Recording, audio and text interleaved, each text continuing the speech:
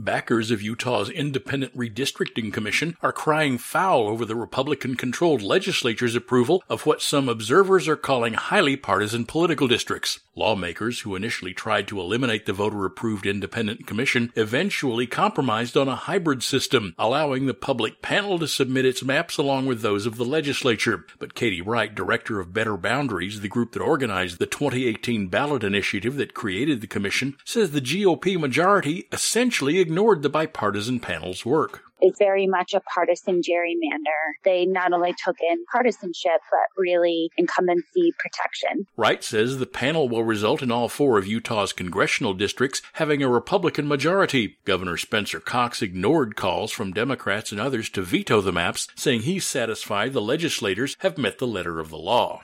The once-a-decade process of redrawing political maps based on the 2020 census essentially locks in those district boundaries for the next 10 years. Wright believes the whole thing will likely end up in the courts. We are pursuing litigation. Of course, that is the confluence of there being a feasible and achievable legal path and national funding support, although we would love to raise the money for that here in Utah. The Princeton Gerrymandering Project, a national watchdog group that analyzes redistricting, gave the Utah plan a failing grade, saying legislators used an unethical tool called cracking to dilute minority communities' political power. Wright says that despite the outcome, the independent commission has proved its ability to provide a bipartisan solution. You can draw maps in the light of day. You can give them to community members to respond on and make changes, and you can put politics aside. Unfortunately, the legislatures control the process and put themselves first. Wright says that unless the courts or the U.S. Justice Department intervenes, the legislature's district map will be used in the 2022 midterm and the 2024 general elections.